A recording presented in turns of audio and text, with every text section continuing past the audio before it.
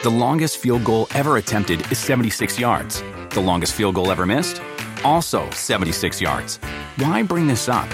Because knowing your limits matters, both when you're kicking a field goal and when you gamble.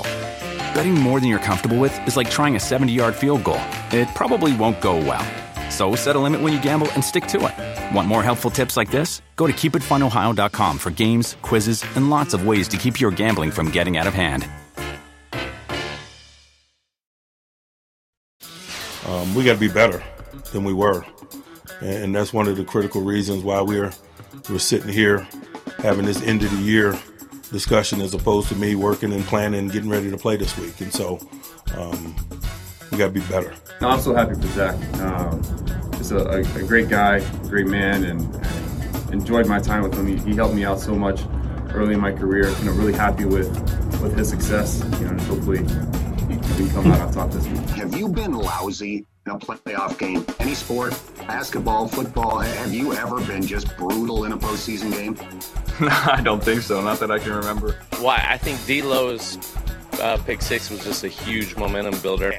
They had like a little spot route, so you post stop right here, and that boom went here, and you'll see Kyler was like, oh no, and then oh gosh, and then whoop, and then D'Lo, touchdown.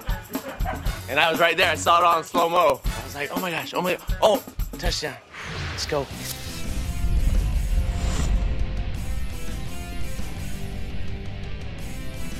It's a Tuesday edition of PFTPM. Didn't quite expect to see that today. Eric Weddle happy to be back in the National Football League after 2 years. Miles Simmons happy to be back out of the foul-smelling bowels, literally, of SoFi Stadium and with us today. I assume your apartment doesn't smell as bad as it did after the game last night. No. That was a weird little thing. I mean, I texted this to you guys, last night as it was going on. It reminded me of being at the Oakland Coliseum. I mean, that place was a real, bleep hole, right? Like, this is SoFi Stadium just opened. It's not supposed to be like that. I mean, it was so bad that Sean McVay literally interrupted his press conference to talk about how bad it smelled. What a strange thing for a brand new stadium.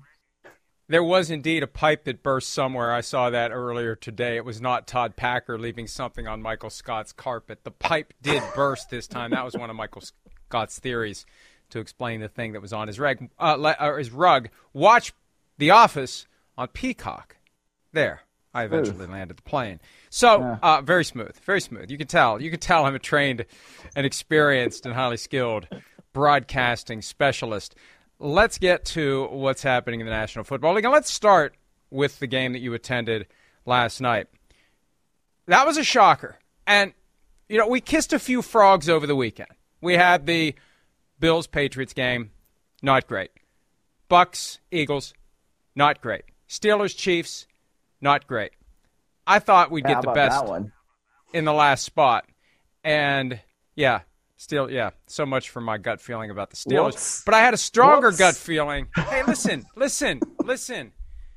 I hear it from everybody else. I don't need to hear it from you. You aren't part of any of the wagering. Your Browns are home watching these games. So what? I mean, I don't know. I was on the show, and you're like, oh, well, the Steelers, and then you pulled out the terrible towel on NBC, the primetime audience, which everybody had switched over by then, to see you just in time take out that terrible towel. And it really kind of looked okay after a little bit, and TJ Watt going in there for that fumble return for a touchdown, and then they made you look like an idiot. I at least did not look like an idiot for about 45 minutes. I enjoyed it while it lasted. So, but anyway, one of the reasons that I was able to overcome what happened on Sunday night was we still had one more game. I was excited about the prospects of the Cardinals and the Rams. Chapter 3, what a game, closely matched until it wasn't. And we should have seen this coming because the Cardinals, for whatever reason, and we talked about this earlier today, I wrote about it at PFT, Cliff Kingsbury has a bad habit of starting okay to good to great, as he did this year at 10-2, and then it all falls apart down the stretch. And that's precisely what happened to the Cardinals. They just could not hang with the Rams. I was stunned. You were in the building. You saw it firsthand. What was your reaction to what played out? Well, I mean, like J.J. Watt said last night after the game, I mean, I just thought it was flat out embarrassing, and when you are playing a division rival for the third time in a season, to have your team completely unprepared for what was coming, as Cliff Kingsbury did, especially as the offensive coach and play caller. Right? Like, that's what Cliff Kingsbury is supposed to be. He's supposed to be the offensive guru that's going to come in and help revolutionize things. And he's got his hand-picked quarterback from number 1 overall. And they finished the first quarter with -3 yards. Are you kidding me? 4 consecutive 3-and-outs to open the game. It was just unbelievably bad. And I don't think there's really any excuse for it. I don't understand how it could be that bad when you're facing a division rival for the third time in a season. I don't get it, man. And I just felt like when you're sitting there, especially at the end of the first half, yeah, there was only 35 seconds left, and I think they were starting at their -14-yard line. But if you think about it, you need something going, right? You need to do something at some point because you're not going to get the ball back at the start of the second half. And to run a surrender draw when you've still got 3 timeouts and you've still got Kyler Murray and you just say, all right, I'm going to go in the locker room. I'm all right with being down 21-0. I don't know how you do that. If I'm ownership, I'm livid today. I would have been livid last night. I don't understand what was going on with the Cardinals. And the thing that was so glaring to me, Miles, when you look at the final statistics and you look at the rushing totals and you look at Kyler Murray, 2 carries for 6 yards, his lowest rushing attempt since Week 17 a year ago against the Rams. You can't win a playoff game with the most dangerous running quarterback in football if he doesn't run. And I think to the first drive of the Patriots-Bills game, when Josh Allen ripped off a 26-yard run, that's a tone setter. That's a play that gets the opposing defense on its heels and forces it to be cognizant constantly of the possibility that Kyler Murray is going to take off. You've got to have that in your arsenal. You've got to do it. I don't get it. I don't know if this is another situation where the ankle bothered him all year long, just like the finger bothered Russell Wilson all year long. The calf bothered Dak Prescott who knows how long after he came back. But some of these quarterback injuries, it's not how much time you miss, it's how long it takes to get back to who you were before you had the injury. I don't know what the explanation is, but he was running more than 2 times per game. And if Cliff Kingsbury is going to call his shot on behalf of Murray and say he needs the best game of his career, 2 carries for 6 yards is not the way to get the best game of Kyler Murray's career. Oh, absolutely not. And, talking to Aaron Donald, Von Miller after the game, I mean, Aaron Donald specifically said that they felt like once they started hitting him a little bit, that they were rattling him, right? That he just was totally uncomfortable and he could never really get into that, any kind of rhythm. And I think, frankly, also, when you're going 3-and-out that many times, like, you're not going to be able to get into a rhythm anyway. So they couldn't run the ball. They didn't really do anything where it was like, oh, Kyler Murray maybe handed it off to Connor, to Edmonds, or he may keep it. They weren't doing things like that. There was one play, too, where he's rolling to his right, and the Rams had him so well bottled up that he ended up sliding for a 1-yard loss instead of trying to get anything on that play. And frankly, I mean, I understand him doing that because as the quarterback, you do want to live to see another down. But at the same time, it just kind of showed like this is the way the Rams are playing them. And the Cardinals just don't seem to have any solutions to anything that was being presented out there. And when that's the case, again, against a division rival, look, Mike, it's not like, we were seeing it with the Eagles and Tampa Bay, where it's the 2 seed versus the 7 seed. These 2 teams were the 4 and the 5 seed. All right, if the Cardinals had beaten the Seahawks in that Week 18 game, then this game would have been played in Arizona instead. They should have, in theory, won the division. So to not be prepared at all, like I said, it's just inexcusable. And I don't know what they're going to do about that. But you can't keep going on and doing the same things like you've been doing, because to finish 1-5 after you started 10-2 is unacceptable. And the Cardinals have a very long history of not keeping coaches for an extended period of time. As I mentioned earlier today, the longest, and this team's been around more than 100 years. The longest anyone has ever coached that team was 6 years. Jim Hanifin and Ken Whisenhunt. That's it. Ken Whisenhunt took the team to the Super Bowl and didn't last much long after that. But for Kingsbury, this would be year number 4 coming up. And I can't Look, if I owned the team, and Cardinals fans everywhere should be very glad that I don't, but although based upon how we're seeing some of these other owners behave, you could do a hell of a lot worse than me owning your team. I'm starting to believe, after 20 years experience of following this sport every single day, all the ins and outs, nooks and crannies, all of the nuances, all of the rules, all of everything that goes along with it, I think I could own a team and run a team and at least get to 7-10. But regardless, the Cardinals need to decide what they're going to do with Cliff Kingsbury. And it wasn't all that long ago that he was in the catbird seat when the Oklahoma job came open. And he didn't do the Mike Tomlin angry walk-off, never say never but never. He was very coy. Well, I don't, leveraging his deal. Well, it helps to win football games in December and January if you want to leverage your deal. He ain't getting an extension, and I wouldn't give Kyler Murray an extension right now either. That creates an interesting scenario, Miles, because I just posted this a little while ago. Unlike 99.9% of all players in the National Football League, they don't have any alternative when they're under contract for multiple years. They can't force their way out. Now, you could have different efforts, and it never gets that far. But Kyler Murray could just say, screw it, I'm going to play baseball. That's what's fascinating about it. And when you get ragdolled around a little bit like he has, and maybe there is a height limit for this ride, and maybe he is a little bit too small, and maybe he is a little bit too slight. Hey, but seriously, it was a point somebody made today, because Sims and I talked about it. We've met Kyler Murray before. I'm taller than Kyler Murray, and I'm 5'11" and 3/4. So, yeah. and I know from being at games when the Gladiators come out in full uniform, I pee. That's how scary and big they are. Seriously, I need to go extra garment on those nights because it is frightening how intimidating they are, how big they are. And I'm taller than Kyler Murray. Now, look, he can run and he can zip and he can do this and he can do that. But how many times do you have to be hit square to feel differently about football at that level? And I'm just saying, when you were top 10 pick of the Oakland A's, if you're not going to get the contract that you want, and you're 24 years old, and I don't want it to happen. I love Kyler Murray, but I think he's at a crossroads, and I don't know how much he'll talk about it because he's very guarded, but I really do think that he's at a spot where he's got to ask himself, am I all in with football?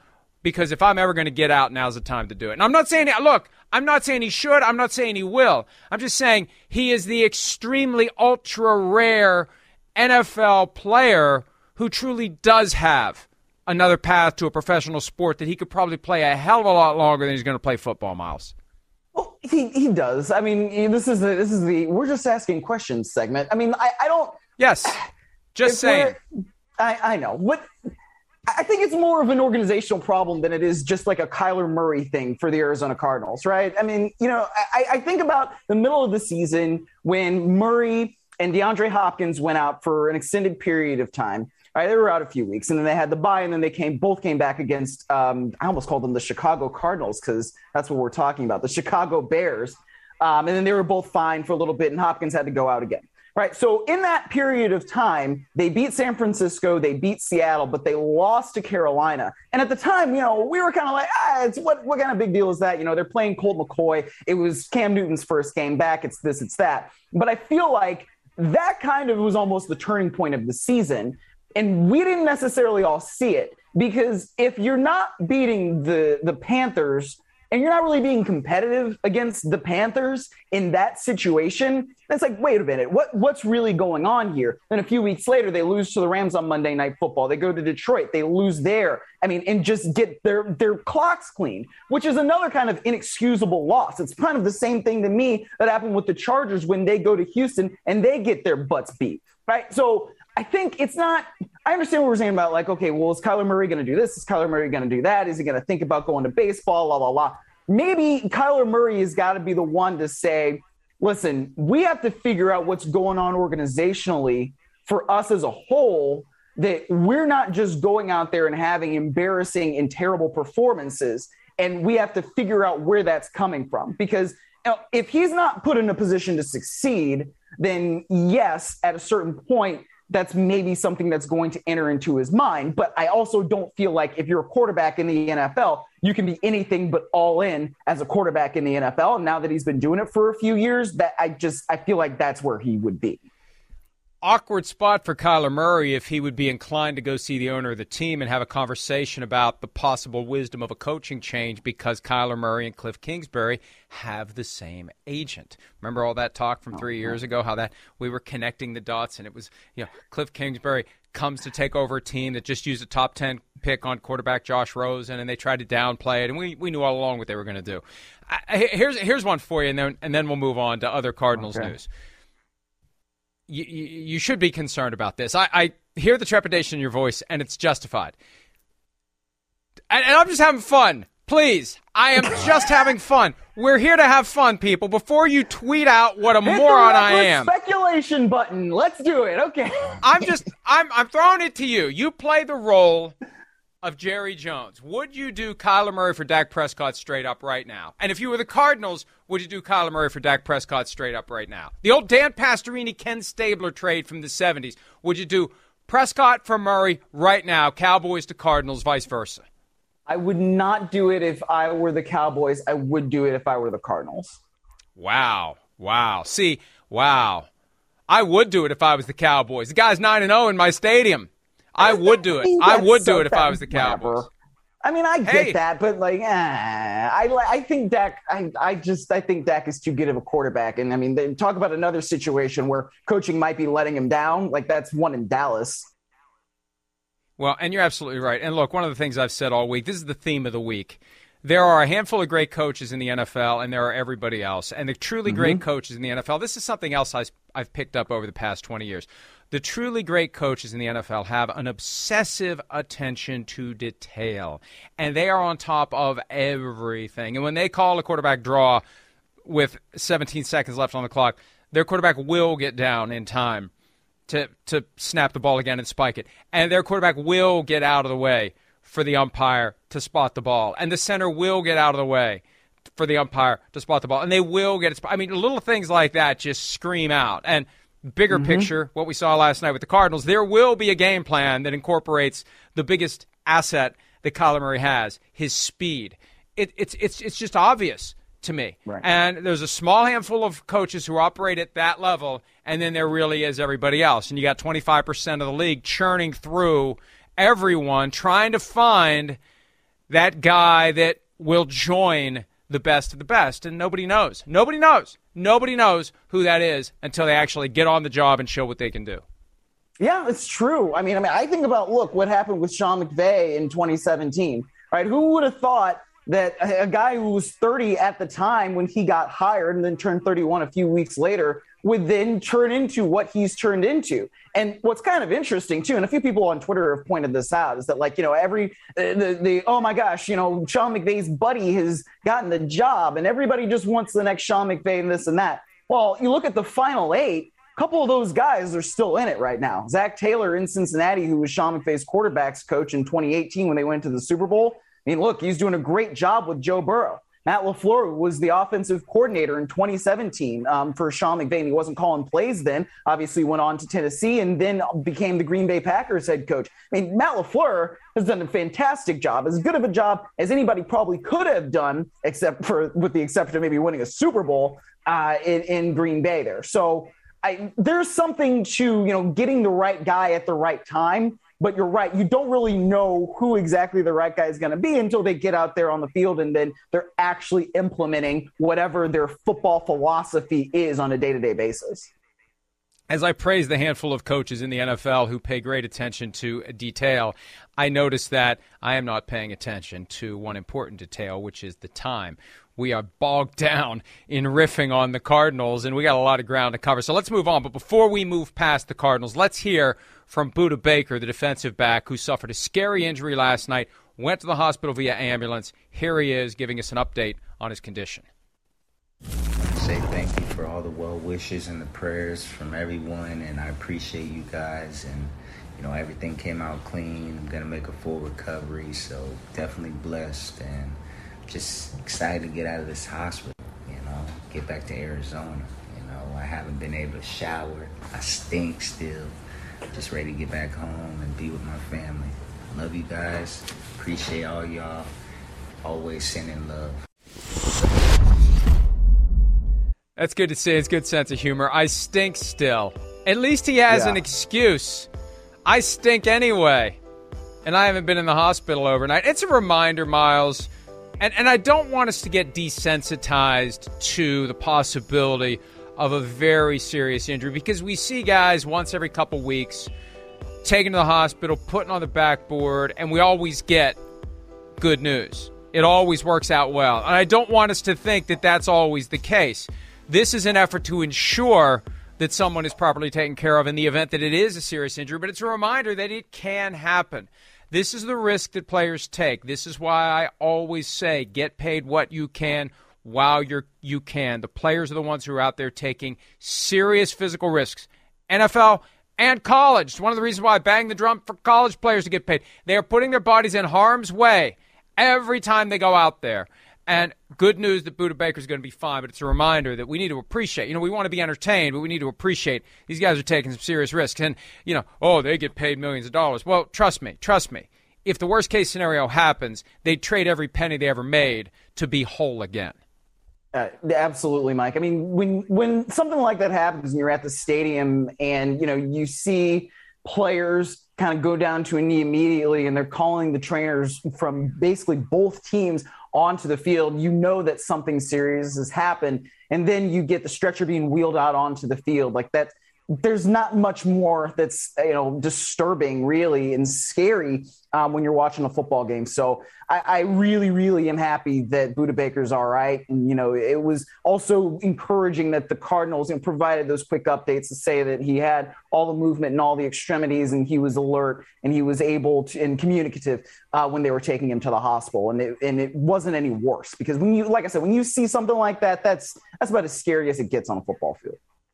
Yeah, absolutely, and good news that he is okay. One other item of business coming out of Monday night's game, Raheem Morris, and the ESPN crew, the main crew, mentioned a couple of times that Morris should get some consideration for head coaching jobs. And with so many jobs available, there are plenty of guys who should get considered. Morris is a guy who was extremely young when he became the head coach of the Tampa Bay Buccaneers, 32 years old. He had a couple of years there, and we know how the Buccaneers will quickly sour on someone and move on. They fired him after just a couple of seasons and hired Greg Schiano. But Morris has done a lot of things since then. He's coached on both sides of the ball. He's maybe at a point now where he's more prepared than he ever would have been. And I don't think it should count against him that he previously had a head coaching job and it didn't work out. Bill Belichick did. You learn a lesson. You learn what not to do. It's part of your broader experience. So on top of all the experience Raheem Morris has gotten as an assistant, Miles, he's got firsthand experience as a head coach. So if anybody's ready to make the step, it's him. And the Vikings reportedly will interview Raheem Morris. They're also looking for a general manager. These teams are doing concurrent searches, but I think they all would like to have a GM. I've been told they would like to have a GM in place before they hire a coach. But Morris on the radar screen for the Vikings, and I think other teams should want to interview him as well. Yeah, look, I think he's done a pretty decent job with the Rams defense, taking over for Brandon Staley, who, of course, became the Chargers head coach after they finished as the top defense last year to the LA Rams. So I think what you're saying about experience is true. Like when you're able to not just coach on defense, but also on offense and be an assistant, and then not just be, a head coach a long time ago, but then he also got some more experience as a head coach last year with Atlanta after they fired Dan Quinn. They turned to Raheem Morris and made him the interim coach. So I think that, he is probably ready for another opportunity. And I don't see it as a bad thing either that he has that previous head coaching experience. I think it's more of a positive because you understand how you have to operate from day to day. And then this endorsement that we're putting up there on the screen right there from Jalen Ramsey, I mean, this is one of the best defensive players in all of football. And he's saying that he's had some great coaches, but this is one of the best that he's ever had. And he learns something from him pretty much every single day. So, I mean, that it's not everything, but that's also not nothing to me when you have one of the best players in the league saying something like that. Boy, what a dilemma that becomes for Sean McVay, too, if he loses Raheem Morris. He lost Brandon Staley last year after only one season, and they were dismayed that Staley landed on another team's radar screen so quickly. Now Raheem Morris, after 1 year, potentially leaving. find another defensive coordinator. Oh, it's not easy, but it's easier to replace a defensive coordinator than it is to replace an offensive coordinator, a good offensive coordinator, because that's what I always say. And look, Raheem Morris has enough experience on both sides of the ball that I don't think it's a detriment. I always say skew toward getting an offensive head coach, because if you get a defensive coach and your team does well, you got to go find another offensive coordinator who's got to strike the right relationship, the most important relationship on the team with your quarterback. So we'll see what happens with Raheem Morris. Let's go ahead and take a break. We've got plenty more PFT PM coming up right after this.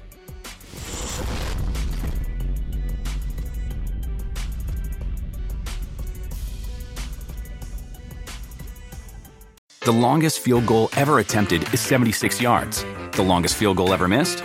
Also 76 yards. Why bring this up? Because knowing your limits matters, both when you're kicking a field goal and when you gamble. Betting more than you're comfortable with is like trying a 70-yard field goal. It probably won't go well. So set a limit when you gamble and stick to it. Want more helpful tips like this? Go to keepitfunohio.com for games, quizzes, and lots of ways to keep your gambling from getting out of hand.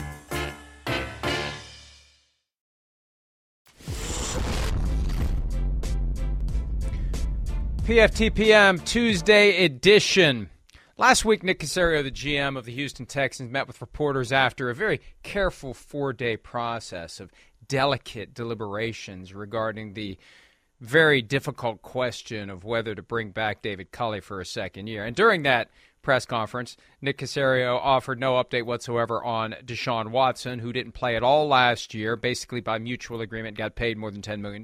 Today, appearing on Sports Radio 610 in Houston, Nick Caserio was a little more talkative about the future of Deshaun Watson, given the possibility that Brian Flores becomes the Texans coach and maybe Deshaun Watson would have a change of heart. Here's Caserio. I think, there's been some commentary and, that more than likely would not be the case. But I think, to your point, again, like you mentioned, I think we just have to be open-minded and just take the information and process it and ultimately make the decision, that we feel makes the most sense for everybody involved, whatever that looks like. And look, we're 1 year removed from where we were with this situation, and it's becoming higher stakes for the Houston Texans in 2022. It's not $10 million fully guaranteed in 22. It's $35 million fully guaranteed. And there's still a no-trade clause that Deshaun Watson possesses. He's got a lot of control over how this plays out. And the challenge for the Texans is getting multiple teams to the table that Watson would accept to trade to, getting a deal done with that team, and making sure that team is comfortable with whatever is happening as it relates to the off-field issues of Deshaun Watson. And on top of that, you need to get that done before the team that would be interested in Deshaun Watson lines up something else. As soon as the coaching carousel stops spinning, Miles, the quarterback carousel starts.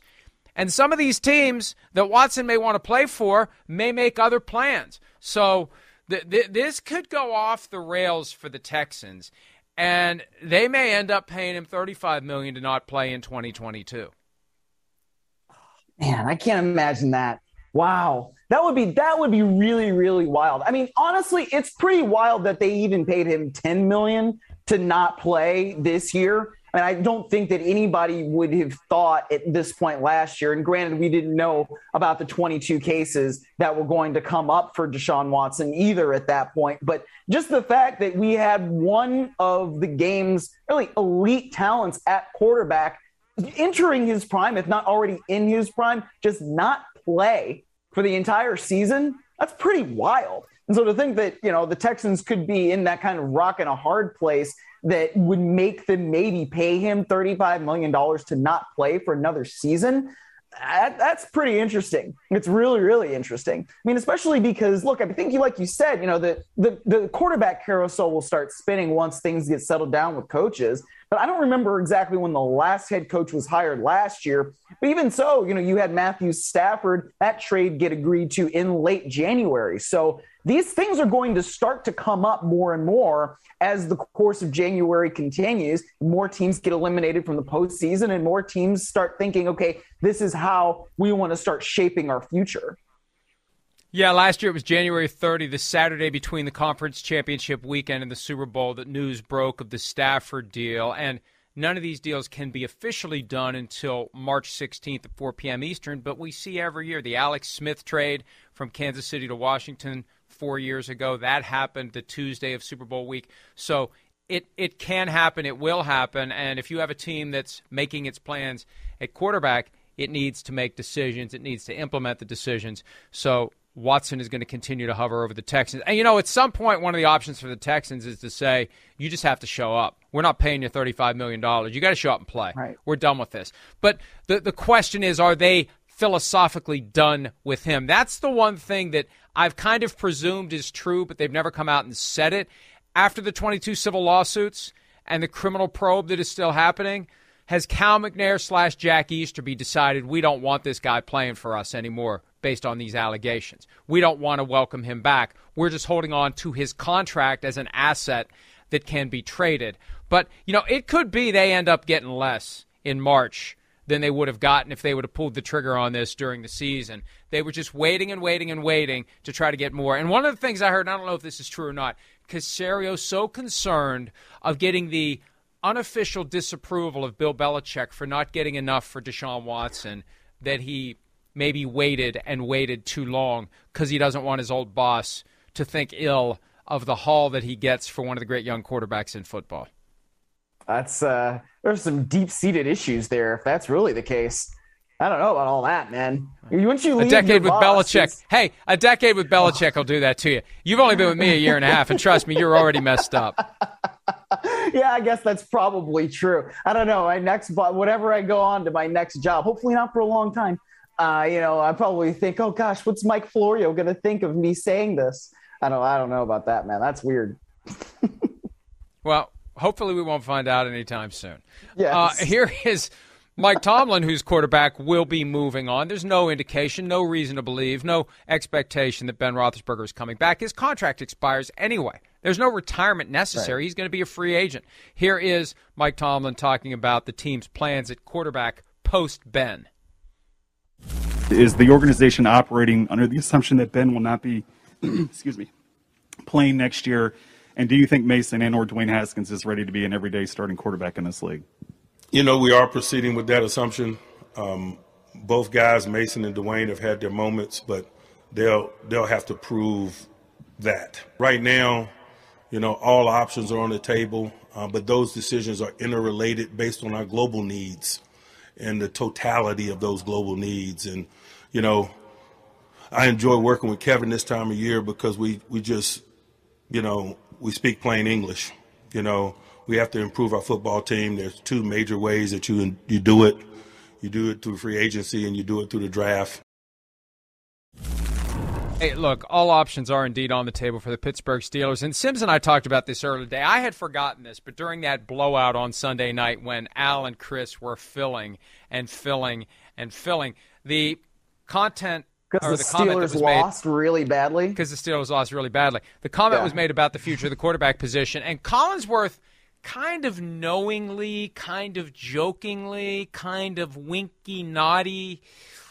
I got the impression that he was suggesting Aaron Rodgers to Pittsburgh, kind of reading between the lines. And remember the googly eyes that Aaron Rodgers made at Mike Tomlin and the look that Tomlin gave back to Aaron Rodgers.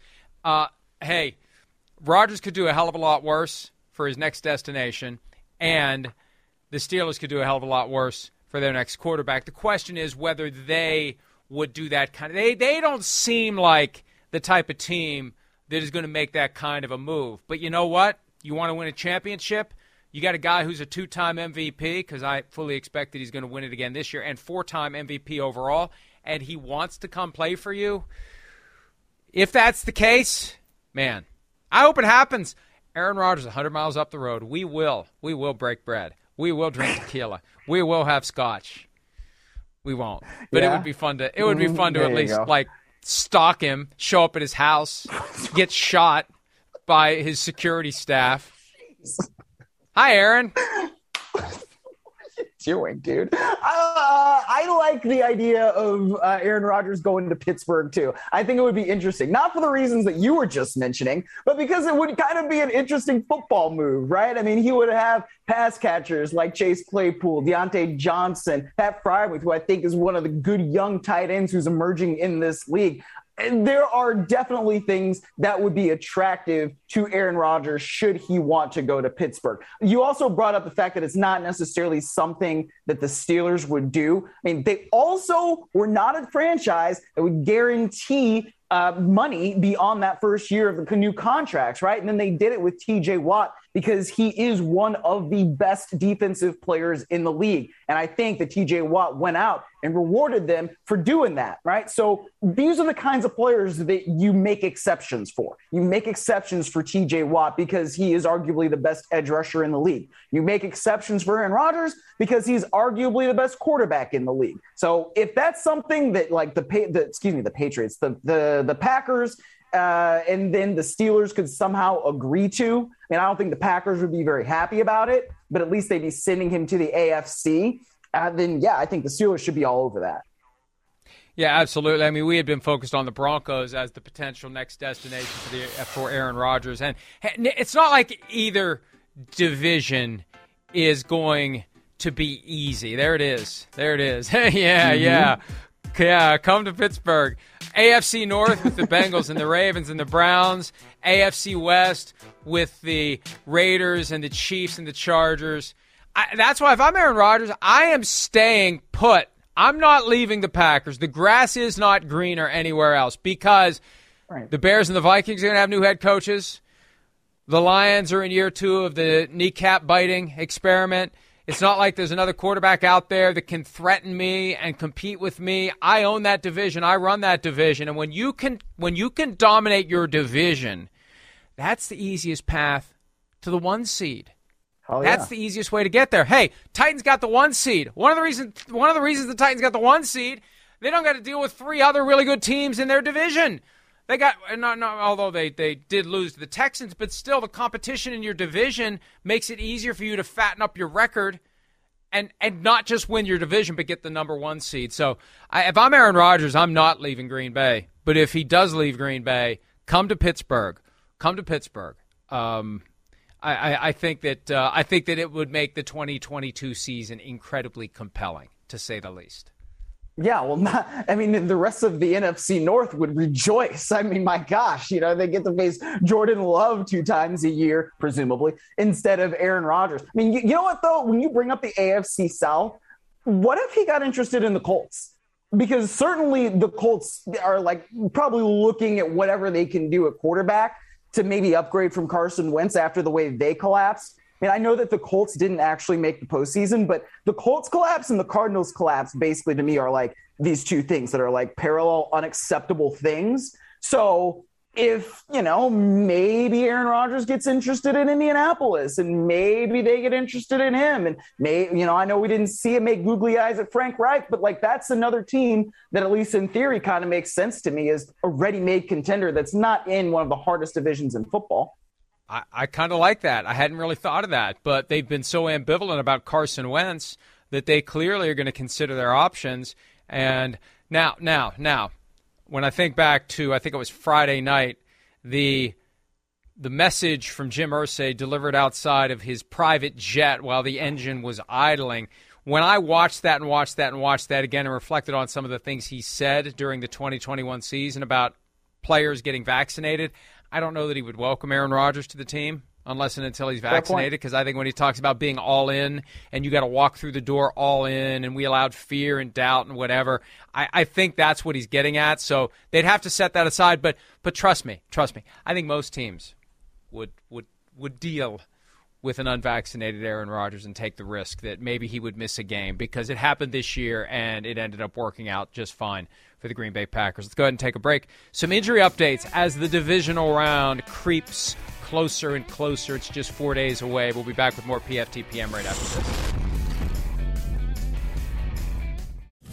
What do you know about Mike Vrabel, Joe? I know he was one of my favorite players growing up. He played both sides of the ball, so that was always fun to see when I was young. You didn't see that a lot in the NFL. Grown up Macaulay Culkin's sporting a little peach fuzz there, Joe. I still can't. Every time I see him, he looks more like Macaulay Culkin should have looked grown up than Macaulay Culkin actually looks grown up. I am sticking with that. Especially with the beanie on. Now, with the beanie on, too, you know, like, because it makes the face look even more pronounced or whatever you want to call it. I don't know, man. I love the way Joe Burrow carries himself. He's just got such swag. I love it. He really is this generation's Joe Montana, who doesn't look the part, right? But he's just and not. Well, no. I mean, no. He doesn't. He doesn't have that. I don't know. He just doesn't have that. It's the Tom Brady, the mean, steely look. He's fresh-faced, innocent-looking. I mean it as a compliment. He doesn't look like the guy who would take over a team. I think at one point Peter King referred to him as a baby-faced killer. That's kind of what he is. He looks like a kid. He looks so young. He looks so innocent. He looks so fragile. And then he rips your heart out and shows it to you like Indiana Jones in the Temple of Doom. So I think it's great. Bengals are a great story. One of the movies from the 80s that you've actually seen. I'm impressed. I'm impressed. The only one. We've identified the one. You know, it's funny. I think it was on Peacock that I saw Gremlins recently. Well, of course it was on Peacock. Even if Gremlins isn't on Peacock currently, it was on Peacock. It was on Peacock that I saw Gremlins. I had forgotten, if I ever even knew, how bad that movie is, but I can't stop watching it once I start watching it. It is so bad. And the Gremlins, both pre and post metamorphosis, are so cheesy and so cartoonish. Anyway, enough of that. What are we talking about? Oh, Mike Vrabel, one of Joe Burrow's favorite football players when Joe Burrow was growing up. Here's Vrabel from today talking about the status of the best running back in football, Derrick Henry, who could be playing this weekend. We'll be in pads today. I think that's a good step. We'll have to have some contact. It's been a while, since he's had, contact. We're going to have to do these things that will come close to replicating what's going to be asked of him in a football game. So, again, we'll have a week of work, and we'll see how he feels and make a decision. Hey, I just assumed he would play. And maybe they're being coy just because he's a Belichick disciple and he's just going to be coy. But, hey, the Titans have shown they're good enough to win without him. But if they get him back at 100%, if he has a Cam Akers effect on the game like Akers did for the Rams last night, that makes a huge difference for the Titans in this one. I don't care how well the Bengals are playing. They're going to have a hell of a time dealing with Derrick Henry. Oh, yeah, they definitely will. I mean, this video, I think, is great because, you see 91 right there. I mean, one of Derrick Henry's teammates are like, whoa, man, I didn't think it was going to be like that. I mean, we're just doing a drill. And so I think that Derrick Henry's ready to go. He seems like he's fresh. And if that's the kind of physicality that he's showing in a practice, that's really good news, I think, for the Titans. And the other thing about the Bengals is that they just lost their defensive tackle, Larry Ogunjobi, to a foot injury in that game against the Raiders. So that obviously is not going to help you when you're trying to stop a guy like Derrick Henry and you lose one of your starting defensive tackles. It's not great, Bob. Not great. Yeah, you like that "not great, Bob" gif. You use it. I love that. You use it a lot. I use it all the time. It's one of my three top ones. I got the "not great, Bob." You got Leo from What a Great Gatsby at New Year's, and there's the one with the man with the red cup. That's probably the three in the top rotation. Oh, also Leo saying, "You had my curiosity, but now you have my attention" from Django Unchained. Yes. It's a great one. Yes. Well, I definitely am curious about what's going to happen with Derrick Henry and the Tennessee Titans. That's the first game of the weekend, the mid-afternoon, late afternoon game between the Cincinnati Bengals and the Tennessee Titans. The Saturday night game, a great one at Lambeau Field, the 49ers taking on the Packers. The Packers are hopeful that they will have Za'Darius Smith, that they will have Whitney Mercilus, that they will have Jair Alexander for this game. Huge boost for the defense as they get ready to figure out how to slow down a very, run-heavy, efficient 49ers offense. But the Achilles heel of Jimmy Garoppolo is going to rear his ugly head at some point, I believe, during the game. But the more weapons that the Packers have available on defense, the better chance they have to hold that team in check. This one's fascinating to me because we've seen the 49ers handle the Packers. I know the Packers did win in Week 3 on Sunday night, drove down the field, got the late field goal, exciting game.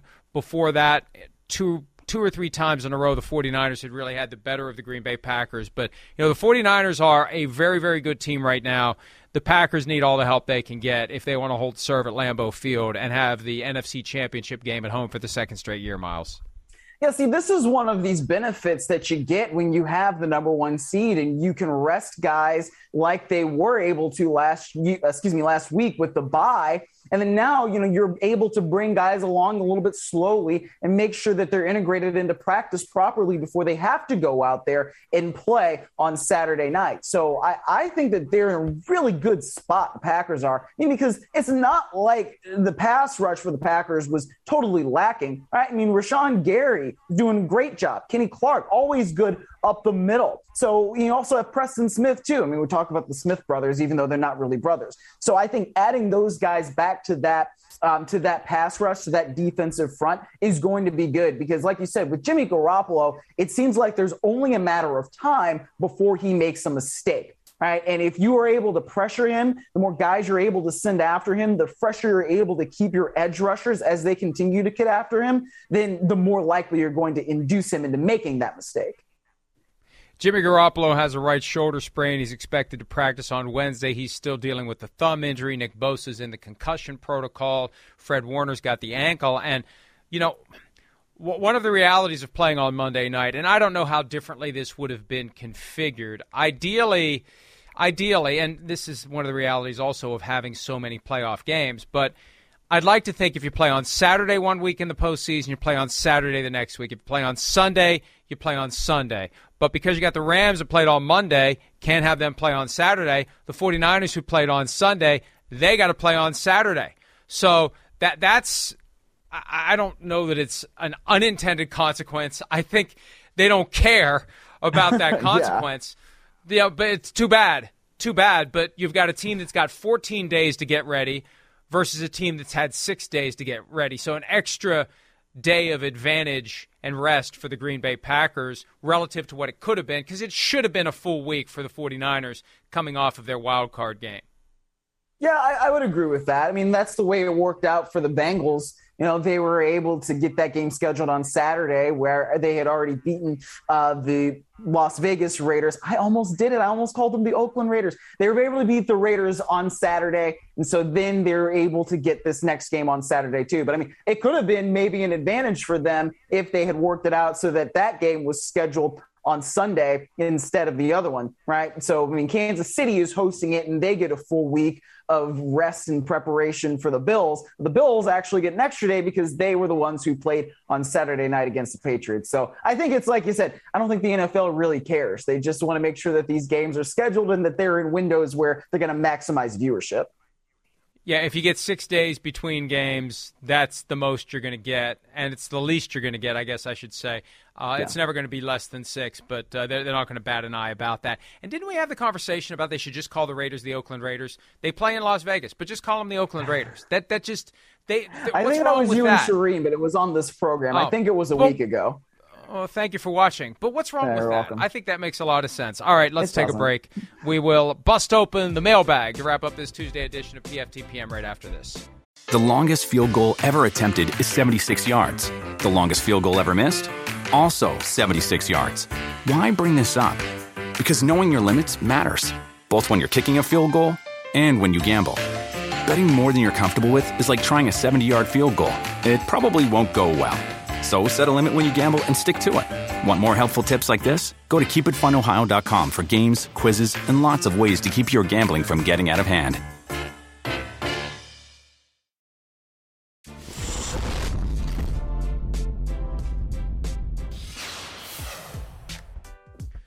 How about this development? And this is not from the NFL Referees Association. The NBA Referees Association issued a statement today condemning the recent comments made by Dak Prescott, condoning violence against game officials. As an NFL leader, he should know better, the statement reads. We encourage the NFL to take action to discourage this deplorable behavior in the future. I'm surprised the NFL Referees Association hasn't said anything because it was a bad look for Dak. It's a bad message to send. To let anyone think that it's permissible to throw items on the field anyway, except in Buffalo.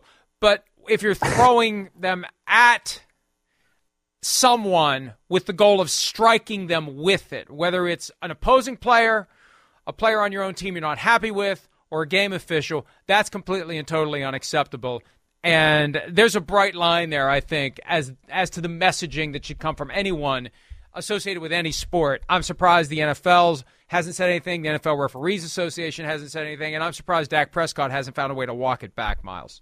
Yeah, I think he does need to walk it back. I mean, regardless of whatever he said, you can't do that. You can't condone those kinds of things. I mean, I remember when I was growing up in Cleveland and they had one of the worst calls in history at the end of that game between the Browns and the Jacksonville Jaguars, and they started throwing bottles on the field. And that was a huge thing in Cleveland, and why they took off bottle caps and all these different types of things that you then couldn't have at the stadium because they want to prevent something like that, because something serious could happen and something serious could come out of that. So at some point, yeah, the NFL probably should be condemning this. The Referees Association should be condemning it. And Dak Prescott just needs to walk it back a little bit because there's no room in the sport for that kind of behavior.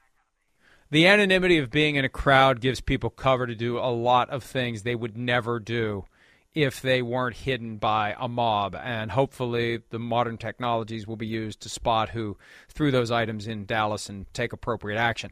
PFT PM Posse has a question. Will Rich Bisaccia get consideration for other head coaching openings, and if so, potentially which ones? And this is a great point, because to the extent that we're saying Bisaccia should be a viable candidate to stay with the Raiders, why aren't these other teams saying, hey, as we put our dance card together and figure out who we're going to interview, how about the guy who showed that he could take over a team on short notice and carry a team to the playoffs and come within 7 points of scoring an upset on the road? I don't know why other teams aren't already putting in a request to talk to Rich Bisaccia, Miles. Well, it's interesting. I mean, the status of him right now is pretty unclear, but I think it's getting more clear by the day, given what happened there yesterday in the clumsy firing that the Raiders had of Mike Mayock. And frankly, by the way, as an aside, Mark Davis should be ashamed of himself for the way they treated Mayock on the way out the door after Mayock had to clean up all his messes publicly with everything that happened with John Gruden, Henry Ruggs, and Damon Arnett. But to actually answer the question, I think that Bisaccia should be under consideration, even though that he's, a former special teams coordinator, and that's the way that he's been doing things. Look, I mean, he has right now coordinators in Greg Olsen on offense and Gus Bradley on defense, that if he brings those guys with him, that's a pretty darn good staff, I think. Even if you're talking about someplace like Jacksonville, where you've got a number 1 overall pick who's got to be raised into being a good quarterback, I think Greg Olsen is capable of doing something like that. So if I'm different teams, I'm looking at Bisaccia and saying, if that's the kind of staff you can put together, then come on in, at least for an interview. No harm in giving the guy an interview. John Pascal, if both coaches were let go, who would be hired first, Mike McCarthy or Cliff Kingsbury? I'll go C, neither. I don't think either is getting another chance. McCarthy's had his 2. Kingsbury's getting his 1. I don't know that Kingsbury's done enough with his first one to get a second one, Miles. What do you think? Well, I would say that Cliff Kingsbury would get hired first as an offensive coordinator in college. Probably accurate. Maybe an opportunity in Carolina. Maybe. Although, what's he done as an offensive coordinator in the NFL to put him on the short list? But I agree with you. He would get hired first. Coordinator job, so that's why it would be in Carolina. Yeah. But I agree, he would get an opportunity at that level before Mike McCarthy would. Neil watches PFT. How much longer do you think Bill Belichick stays in his current role with the Patriots? We were talking about this earlier. 5 years from now, will Belichick still be with the Patriots? He's 69 years old. I don't know, Miles. What do you think? Robert Kraft told me several years ago he'd like Bill Belichick to coach into his 80s. What's the over-under on how long Bill Belichick stays as coach? Oh, I would say let's call it 4.5 years, right? Just to make it, with 5 is probably where I would say you would at least make it. I don't know. I think that he could do another 5 seasons. Why not? I mean, he's still doing a darn good job of coaching. It's not like the Patriots were a bad team. Now, they had a bad performance against the Bills, but I think that with some retooling of that roster, he could still be, in that playoff mix and go farther next year. That is it for today. Thanks, as always, for some of your time. We'll see you bright and early, 7 a.m. Eastern for PFT Live. Have a great evening. The longest field goal ever attempted is 76 yards. The longest field goal ever missed? Also 76 yards. Why bring this up? Because knowing your limits matters, both when you're kicking a field goal and when you gamble. Betting more than you're comfortable with is like trying a 70-yard field goal. It probably won't go well. So set a limit when you gamble and stick to it. Want more helpful tips like this? Go to keepitfunohio.com for games, quizzes, and lots of ways to keep your gambling from getting out of hand.